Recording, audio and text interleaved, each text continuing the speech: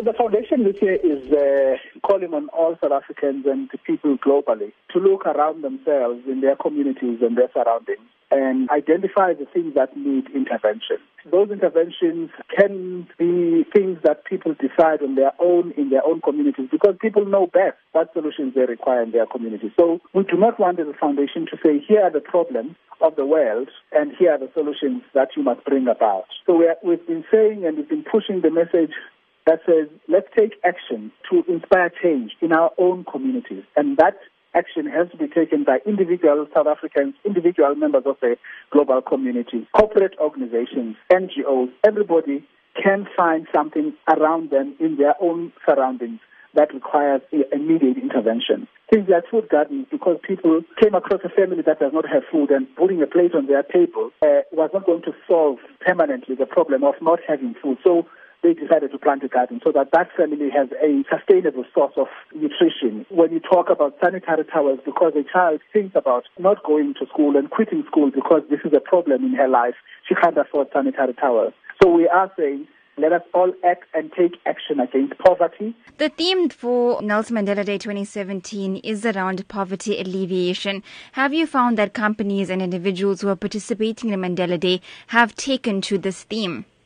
We believe that this is an ongoing challenge, not just in South Africa, not just in the African continent, but globally. We believe that this is something that we must find a way of responding to and be consumed by. People in many places, particularly rural communities, some townships and other parts of our country, where people don't know where their next meal is going to come from. In a home, there is just cooking oil, but they don't have any other thing to support it with. They have other things that are forced to them by poverty other than just food, such as not having clothing, not having shelter, and a whole sort of other health problems. We need people to think more about sustainable interventions that can be traced over a long period of time. Nelson Mandela Day has become internationally renowned. Did the foundation ever anticipate that the campaign would grow so exponentially?